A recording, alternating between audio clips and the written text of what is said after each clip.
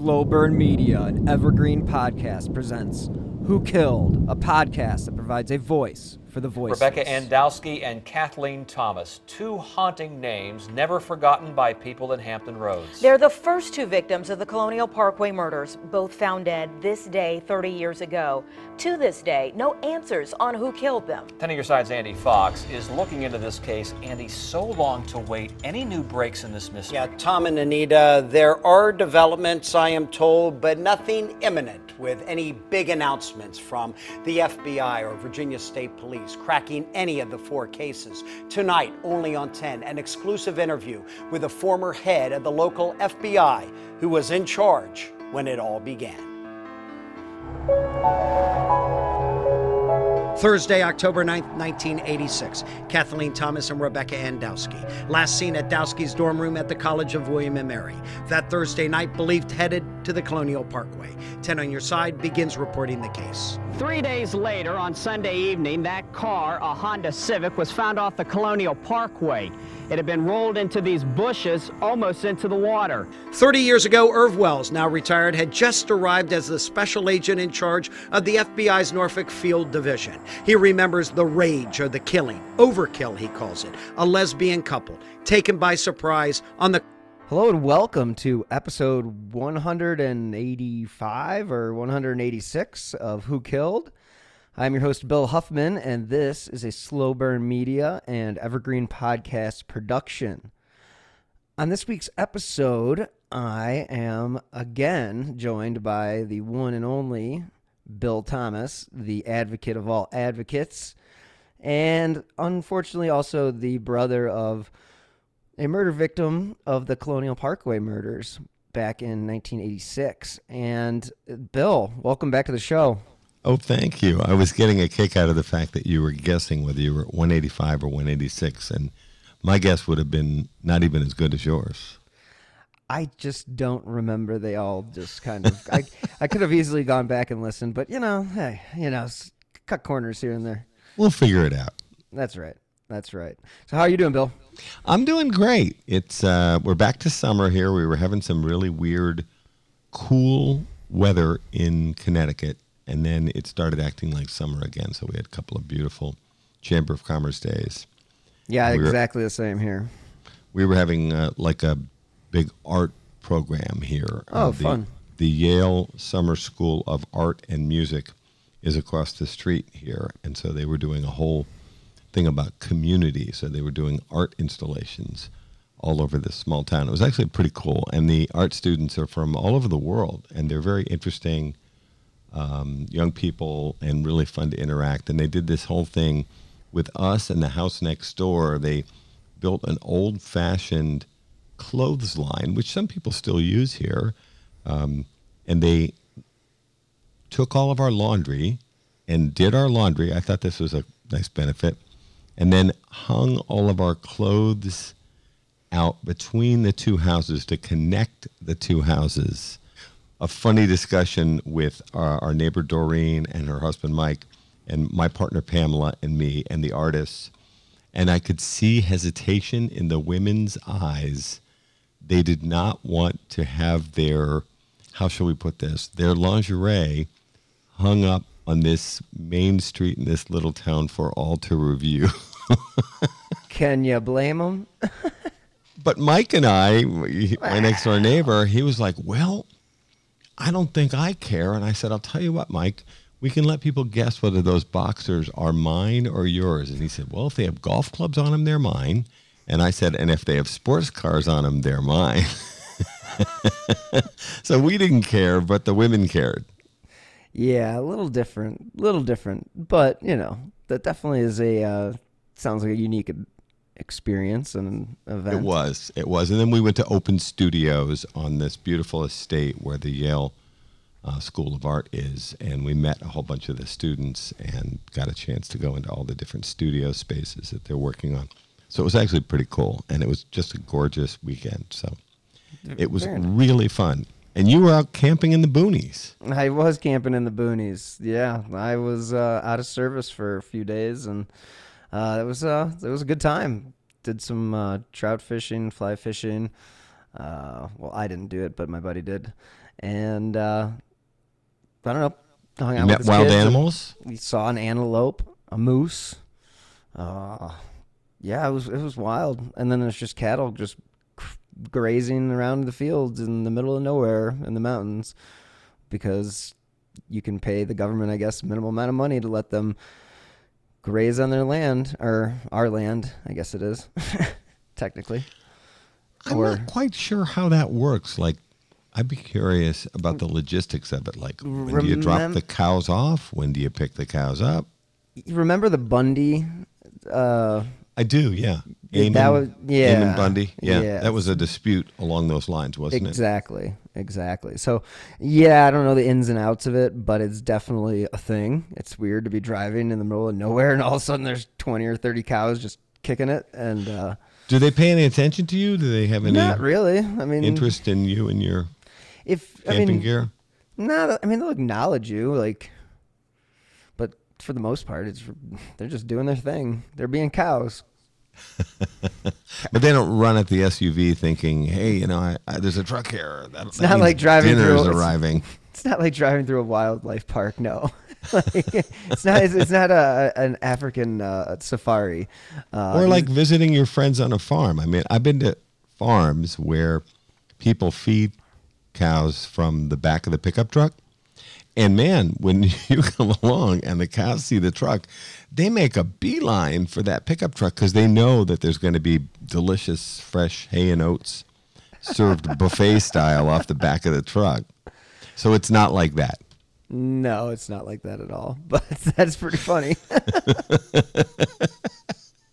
I've only seen it once or twice, but I did think it was kind of interesting. And they actually make a beeline for the truck, and they'll even start bumping into the truck like, feed me hay and oats, or whatever it is cows eat. Jurassic Park.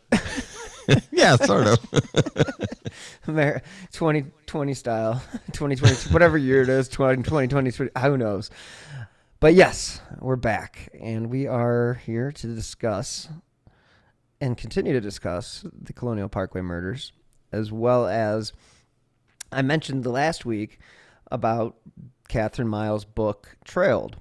And that is her book about the Shenandoah murders. And you actually are somewhat involved in the book, or at least you're I show up interviewed in it. Yeah, you I show up in the latter part of the book. Let's see. I met Kate about three and a half years ago. She was working on the book.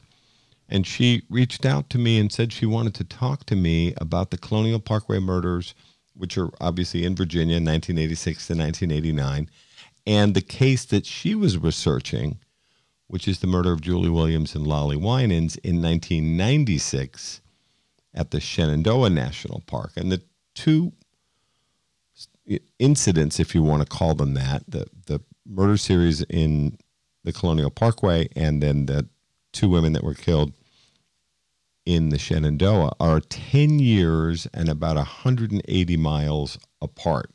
So it's not like they're right next door. But she was researching this book, and she wanted to come meet with me to spend some time and look at photographs and other evidence that I had and start to kind of compare notes about could there be a relationship between the Colonial Parkway murders and the Shenandoah murders. I find it funny when you are sort of like introduced in the book where she's like nervous about meeting you in case you're like some kind of crazy guy. And I was just laughing. It was killing me because clearly anybody who knows you, you're not that guy. And she even she laughs at herself in the book because she's like, well, at least I had nothing to worry about. Well, and I didn't know about that. In other words, part of Kate's work as an author is she's talking about her own journey as she investigates the murder of Julie Williams and Lolly Winans in 1996 in the Shenandoah. It's also about Kate's personal journey as an outdoors woman and an advocate and someone that's written about the Appalachian Trail and hiking and access to wilderness, which Kate feels, as I do, that we all should have. I didn't know about this apprehension that she had. So she tells this kind of funny story, and of course I'm learning about it 3 years later, that she was apprehensive coming to visit me and Pamela, my partner, and our dog Oliver, the dachshund, at this kind of isolated farmhouse that we were renting. We were renovating the house we live in now, which is also in Connecticut. And while that was going on, we rented another house for a couple of months because you couldn't live in the house while they were doing all this work. So I didn't realize she was apprehensive about coming to visit us. But she actually discussed whether or not she wanted to be armed. She was discussing this with her then boyfriend. And they had a whole thing worked out where she was to text him when she arrived and then text him again once she got inside and realized we weren't crazy people or serial killers or something. I don't know. It's hysterical because anybody who met you at CrimeCon would be like, yeah, that's like the least likely guy. Now, I understand. Not a scary guy. Not a scary guy, but I also understand, too, that there's apprehension meeting somebody randomly like that. But, yeah, you know, that's just kind of cracked me up because you're just not that guy. Well, and at the same time, Kate's raising some important issues. In other words, women have to be conscious of their own safety, and she was going to an isolated farmhouse in the middle of the winter in rural Connecticut. You know, we're kind of out in the country. And she had spoken to me, and we'd emailed, and I think actually she didn't really have a lot of reason to be nervous because I'd been very upfront, as I always am, who I am, why I'm interested in true crime, why we do the Mind Over Murder podcast. You know, all that stuff is pretty much out there. And as you and I have talked about before, Bill, I'm not big on people hiding behind screen names and that kind of thing. I actually want people to know precisely who I am and why I'm interested in a conversation about an unsolved case or whatever it is, because that's important to me. And so, as you and I have talked about, I've signed hundreds of times, literally, on social media, Bill Thomas, comma, brother of Kathy Thomas, comma, Colonial Parkway murders. And even in as far back as a decade or more ago, adding my email and sometimes even my cell phone number to let people know who I was and why I was discussing these issues. So I think Kate had a decent idea of who I was. And I don't think I'm a very scary guy. So she felt pretty relieved, and she confesses in the book she felt a little foolish when she got inside, and there's Pamela making this delicious tomato soup and Italian bread, and then there's Oliver, who is like, are you going to be my new best friend? I'm a very cute dachshund, and I like people. And so, you know, the next thing, you know, we're having a fire, and she's sitting inside the house on a snowy day, and we're having tomato soup and bruschetta, and Oliver sitting in her lap, and she realizes maybe I didn't need to be too worried about these people. Yeah. Anyway, yeah, two nice people. I'm pretty sure that she was pretty quickly. And yeah. What kind of conversation did you guys have originally about the cases? Well, she's an extremely smart, thorough researcher and a very good writer, and I do recommend that your listeners pick up a copy of Trailed. It's really good, as if they didn't discover this from you interviewing her a few weeks ago. We've also interviewed Kate about her book, and we'd love to have her back to talk about outdoor access and how can we guarantee people feel safe in places like the Appalachian Trail and out in America's wilderness. But she wanted to sort of compare notes about what she was learning about the murder of Julie Williams and Lolly Winans. And there were some very strong parallels, which I was aware of, between the 1996 murder of Julie Williams and Lolly Winans and the 1986 murder, particularly of my younger sister, Kathy Thomas, and Rebecca Dowski.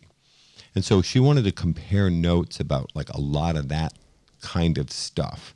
So we ended up kind of going down into a lot of detail, and I didn't have full access to my files because we were in the process of moving, but I had a lot of information on my computers and so on. And so I was able to, share documents and email docs to her and, that kind of thing as she and I discussed various aspects of what she was learning.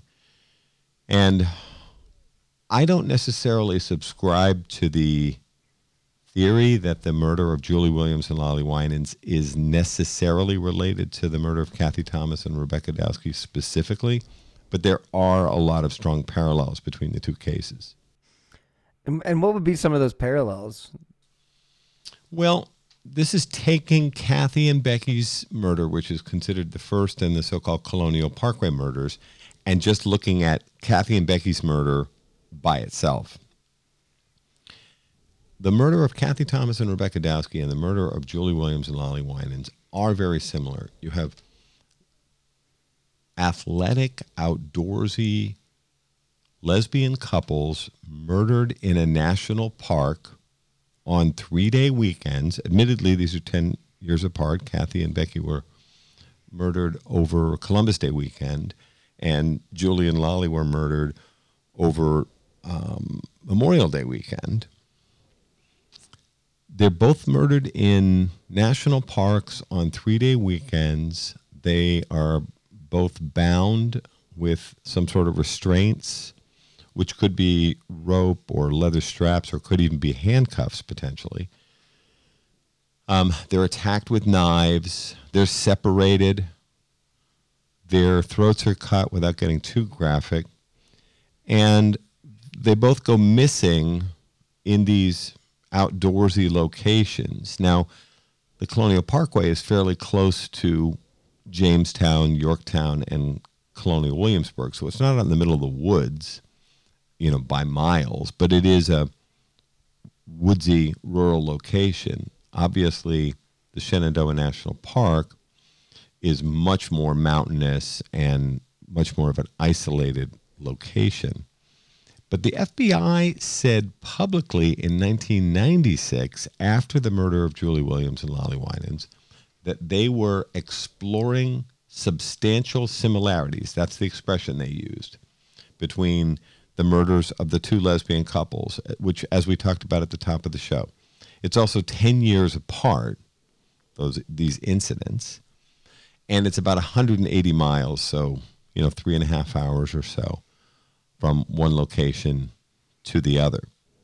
There is a very odd and sad connection between the two sets of murders of these two lesbian couples, and that is that there are 4 National Park Service rangers who were working at the Colonial National Park in '86, who were then working at the Shenandoah National Park in 1996. Now, I'm not implying that any of those 4 rangers are murderers or anything like that.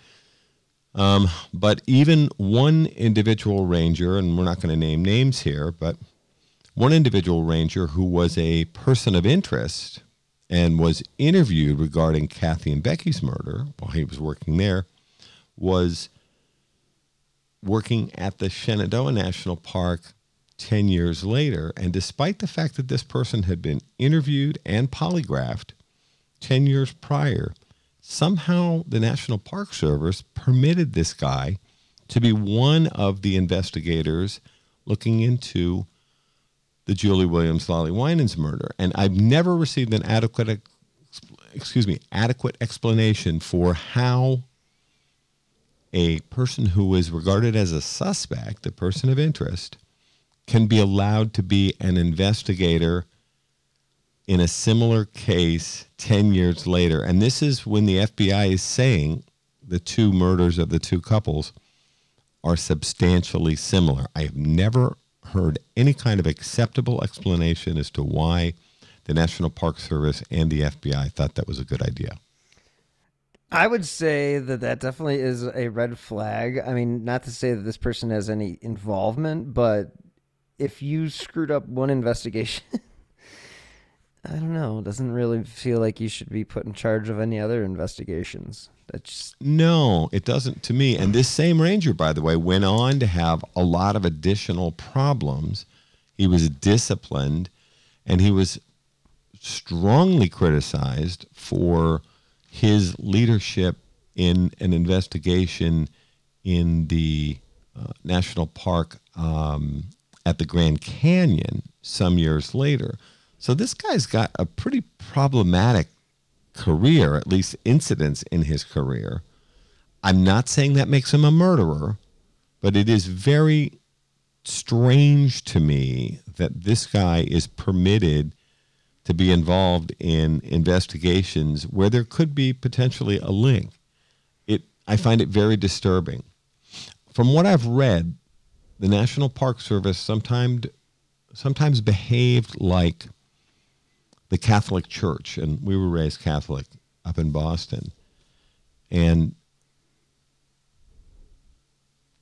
the idea of transferring troubled rangers from one location to another reminds me a lot of the Catholic Church. And apparently I'm not the only person that's ever pointed this out. I was so just about to say that. And, just what you realize, actually, though, it's not a Catholic Church, strictly just a Catholic Church thing. I mean, it's a Boy Scout thing. Yeah, I was an Eagle Scout, too. My father was an Eagle Scout. Not once did he ever ask me to be in, if I was interested in being Boy Scouts. Oh, really? And, of course, later in life, now that I'm involved with all this as my business, it just makes me question why. He never said anything to you about why he would want you to steer clear of the Scouts. No, not at all. But he probably would have said something along those lines if he did, if there was something shady. But it was weird. It may have just been my personality that I don't take orders well. So, it's you irreverent. I can't see it, Bill. Yeah, never like to be told what to do. So it's just, he probably saw that as a clash that could happen. So yeah, maybe. Or he saw something that he didn't want me to get involved with. I don't know. But yeah, I mean, even look at the Baptist church. I mean, they did the same thing. Everybody's just covering up everybody's dirty work. I mean, it just makes me appreciate Spotlight that much more, from the Boston Globe, and having to have that journalistic ability to tell a long form story like we can do on podcasts is very difficult. And the fact that the Globe is one of the leading papers in the country when it comes to deep investigative reporting, I think is incredible. And it's a gift to anybody who's appreciative of the art of journalism and not just the glamour of clickbait and quick fast headlines and all that other stuff. I think it's so vital. Well, my dad was a naval officer, and of course my dad, my older brother Richard, and my younger sister Kathy are the first father, son, daughter graduates of the Naval Academy. But after my dad got out of the Navy, we moved back up to Lowell, Massachusetts. And so one of the Catholic churches in our hometown was ground zero for one of those sexual abuse scandals as part of the Boston Diocese. And, of course, we grew up reading the Boston Globe and the Spotlight section, which ultimately highlighted the abuses within the Catholic Church.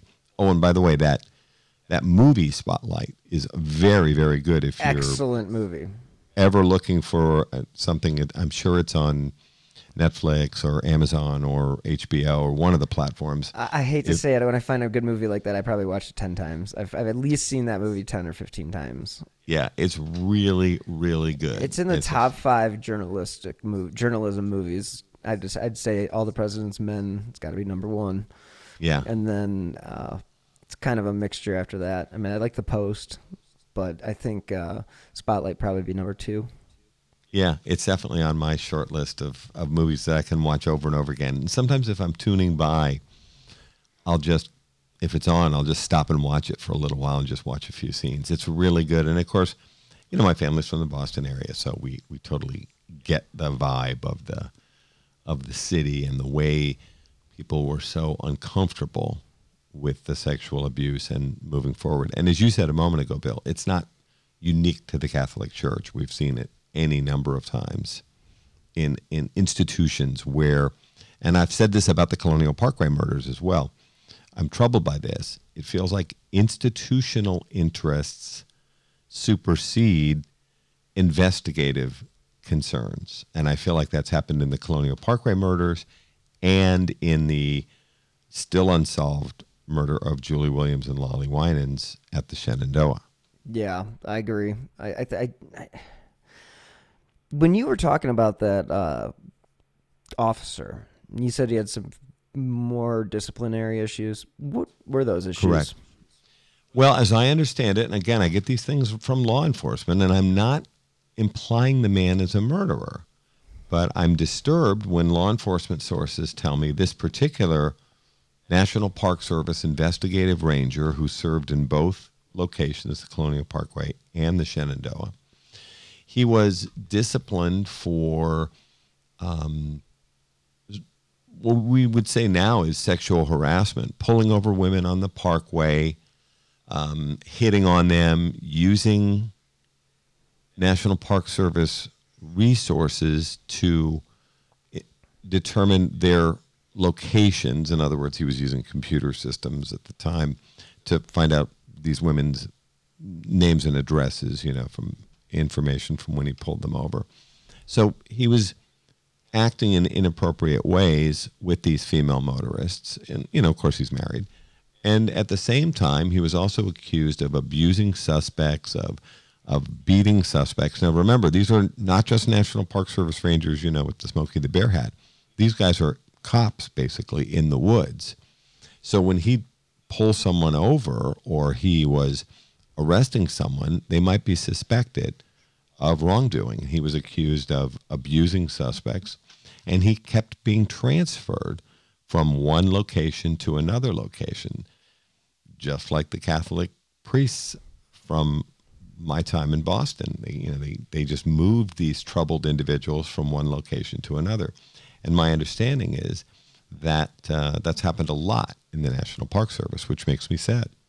It's an interesting dynamic for sure, because why wouldn't they just fire the individual? I mean, I get it, unions and stuff like that. Okay. Yeah, but this is more about protecting the good name of the National Park Service. Kate touches on this in her book too. The idea, and I've criticized them for this too, they don't want it known, for example. They didn't want it known that a couple had been brutally murdered in the Colonial Parkway, or that there were a series of unsolved murders. These institutions like Colonial Williamsburg and William and Mary, where my sister's girlfriend Rebecca Dowski was a senior, they didn't want it getting out that terrible things had happened inside that national park. And the exact same thing happened up in the Shenandoah.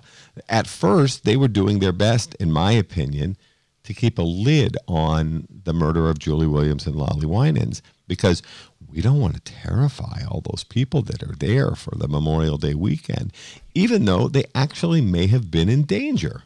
Like, there was a brutal murderer wandering around in the woods up there at the Shenandoah National Park. You sure the mayor they didn't even let the people know. Did the mayor of the city that Jaws was filmed in take over charge of this investigation or something? Because I mean, it's like the same thing. It's like, hey, this big giant shark, but man, we got to open up for the weekend because we got to make our money.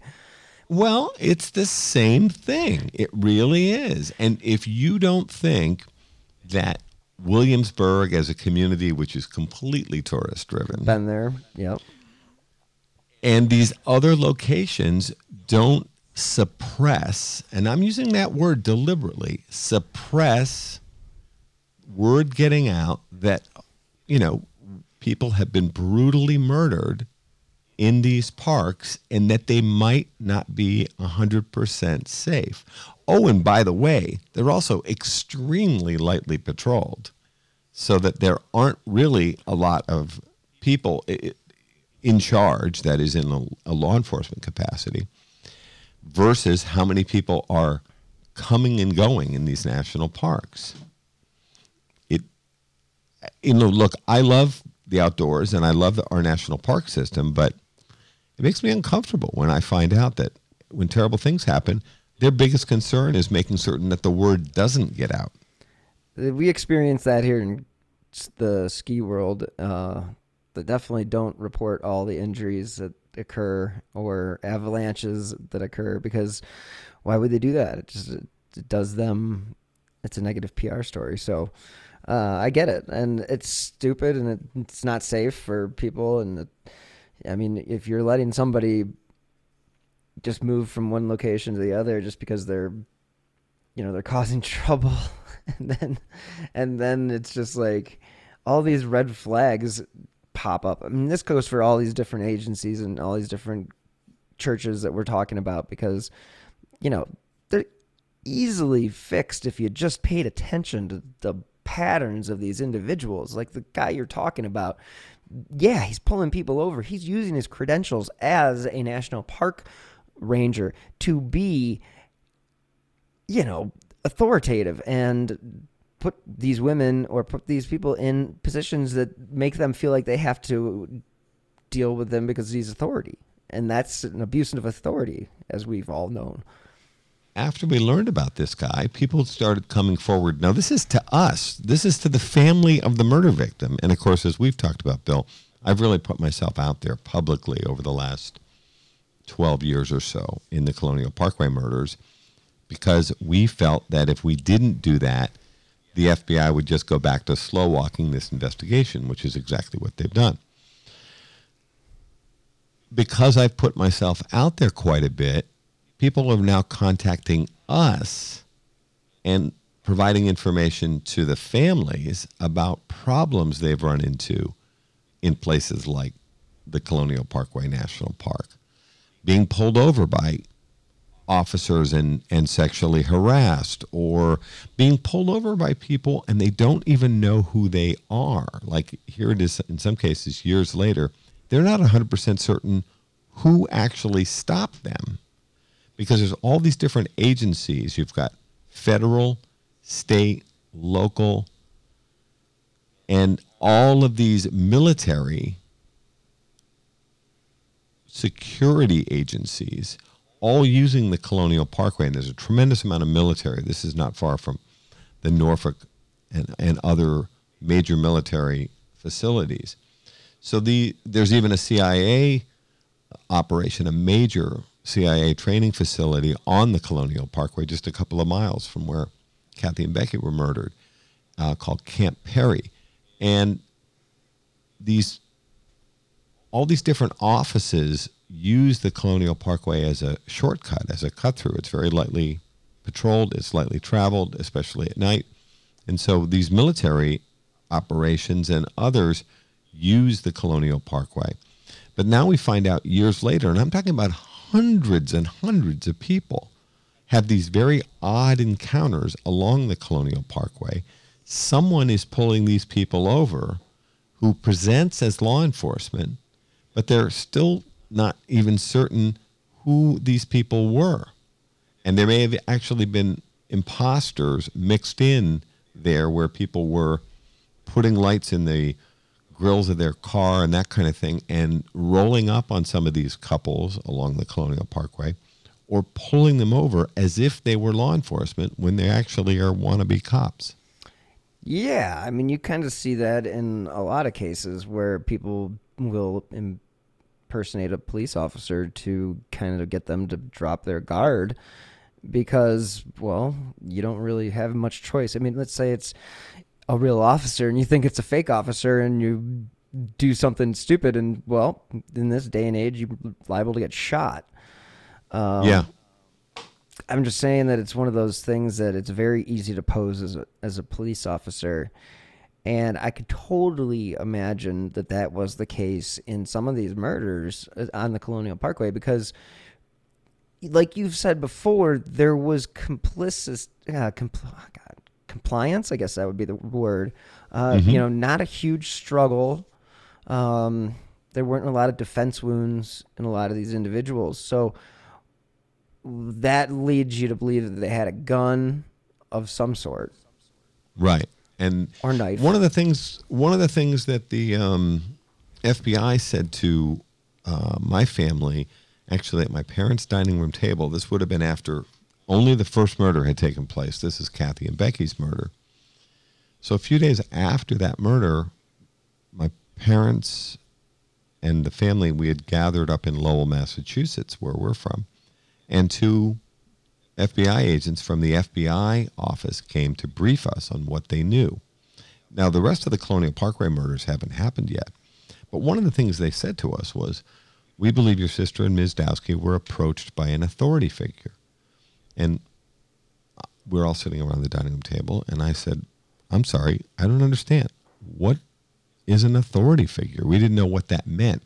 And I found this interesting. The FBI agents kind of hemmed and hawed, which surprised me.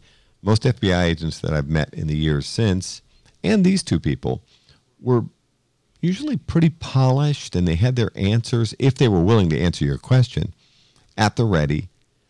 And I was surprised by their obvious discomfort, and they sort of shifted in their seats a little bit, and then they said, well, by authority figure, we mean someone in law enforcement or presenting as such.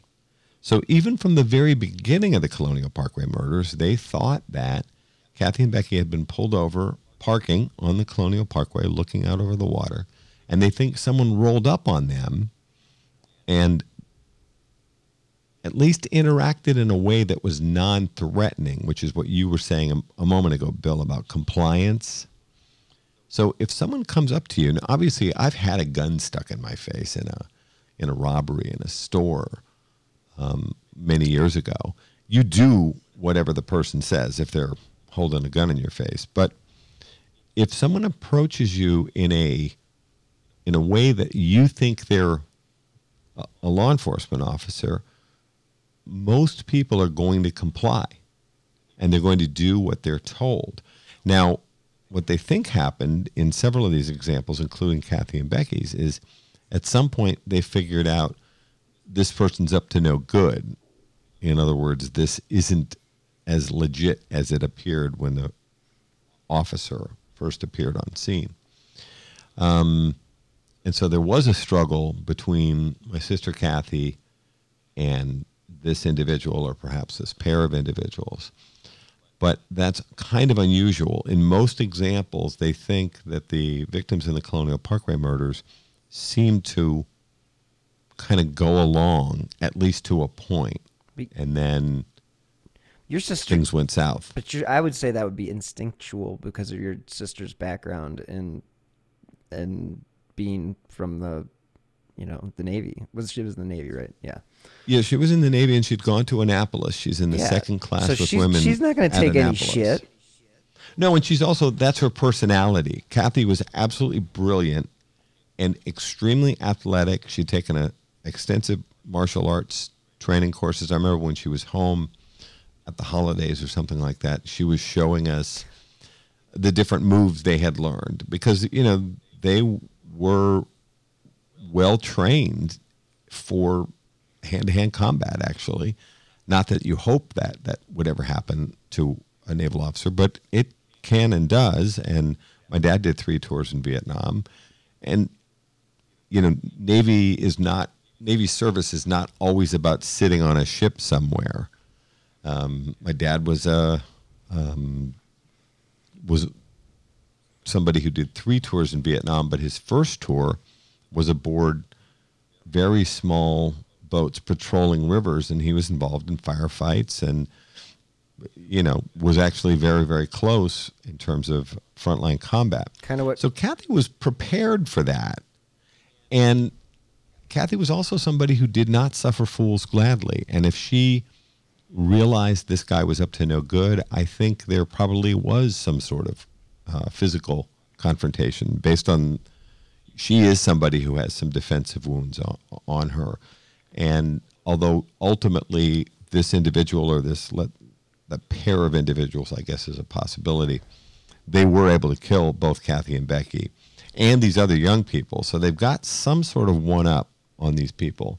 But there was significant struggle in Kathy and Becky's example. Well, that's good for I know it doesn't make you feel any better, but it has to give you some sense at least she fought. And she was like, I'm not taking shit. Yeah. Well, and you don't like the idea of any of these young people. There's 8 young people, 4 couples. You don't like the idea of them, just quietly going to slaughter. You'd like to think that they were able to stand up for themselves to some extent. And that's one of the things about the Shenandoah murders, that those were grisly. They were, yeah. Very bloody crime scene.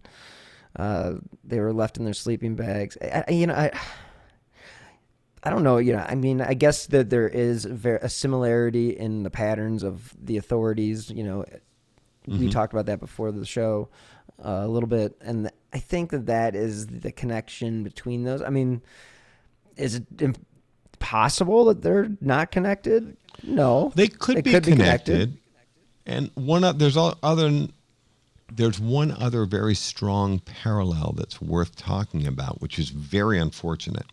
We don't know why this is, but the FBI has dragged their feet terribly in the Colonial Parkway murders investigation and in the Shenandoah National Park investigation. And if you are unfortunate enough to be killed in a national park, the FBI is the lead agency from the word go.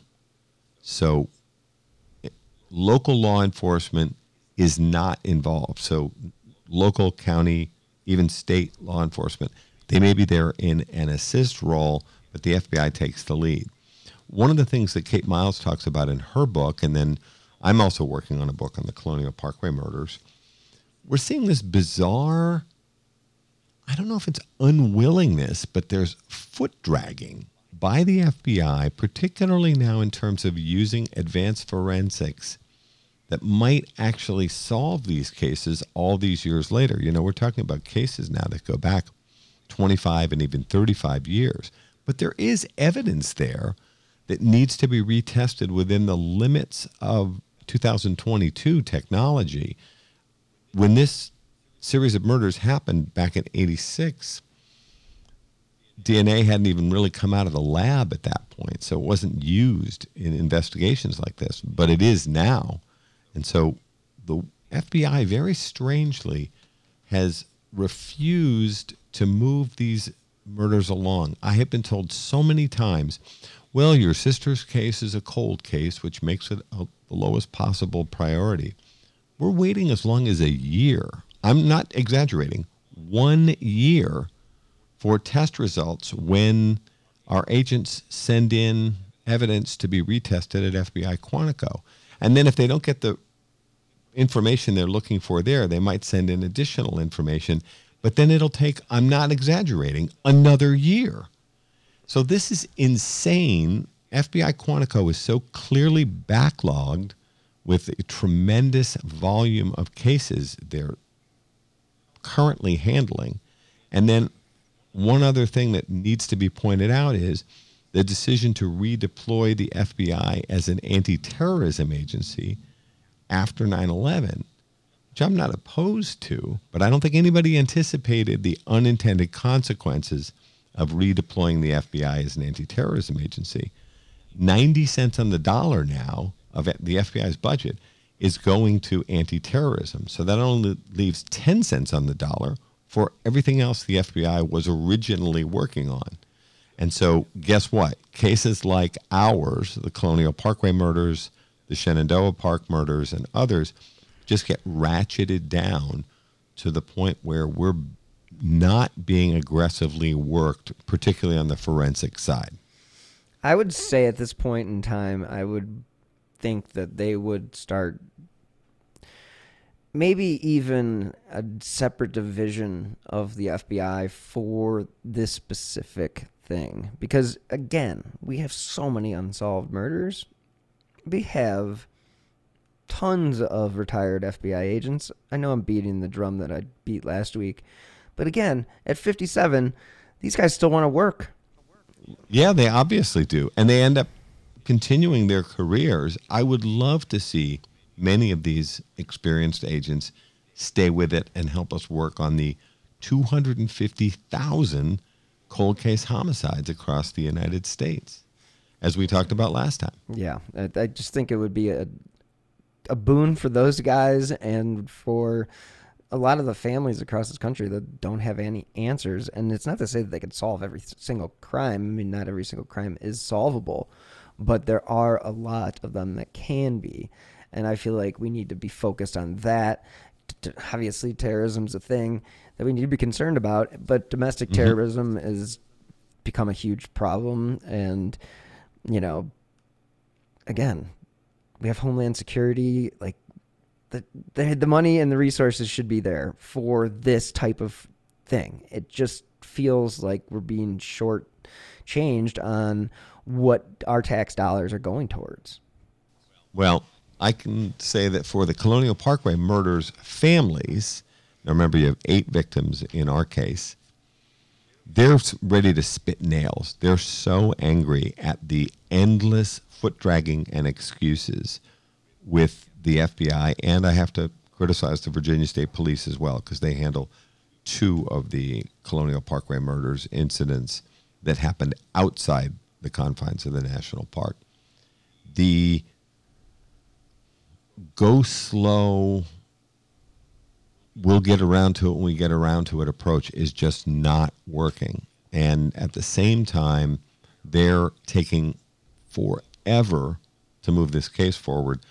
Our parents are literally dying waiting for answers. We've lost 8 of the 16 parents in the Colonial Parkway murders. They've died waiting for answers as to what happened to their sons and daughters in the Colonial Parkway murders. And I think there's no excuse for that.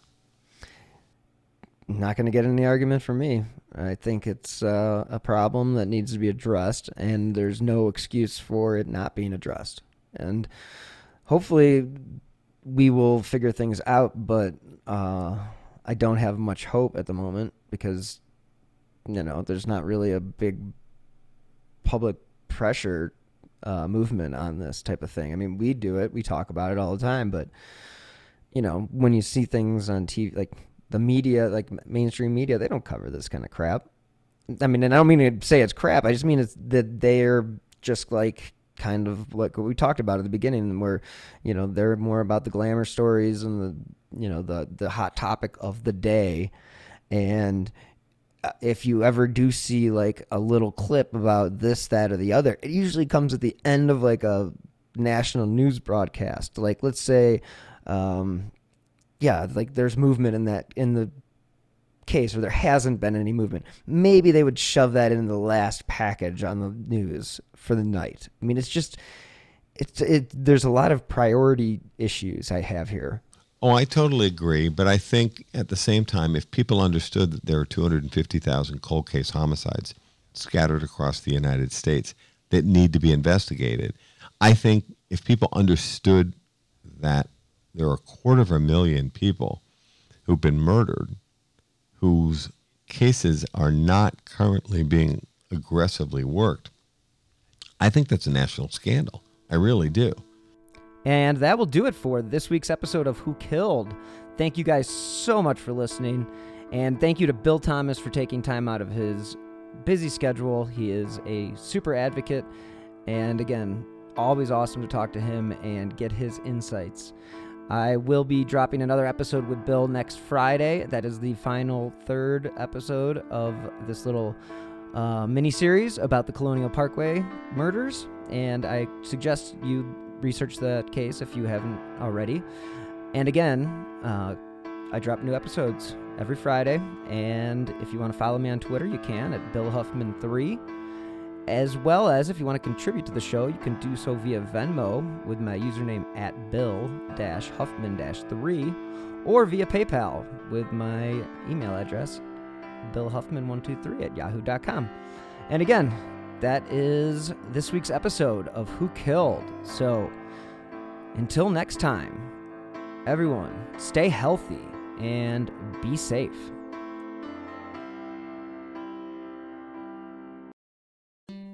Hello everyone, My name is Tom Kearns, and I host the Anglo-Saxon England podcast, where I cover the history and culture of England from the departure of the Romans in the 5th century to the Norman conquest in 1066. So far, we've surveyed the collapse of Roman rule in Britain, the migration of the Anglo-Saxons, and the history of Northumbria from its beginnings in the mists of legend to its destruction at the hands of Viking raiders in the 9th century. I hope you'll come and give it a go.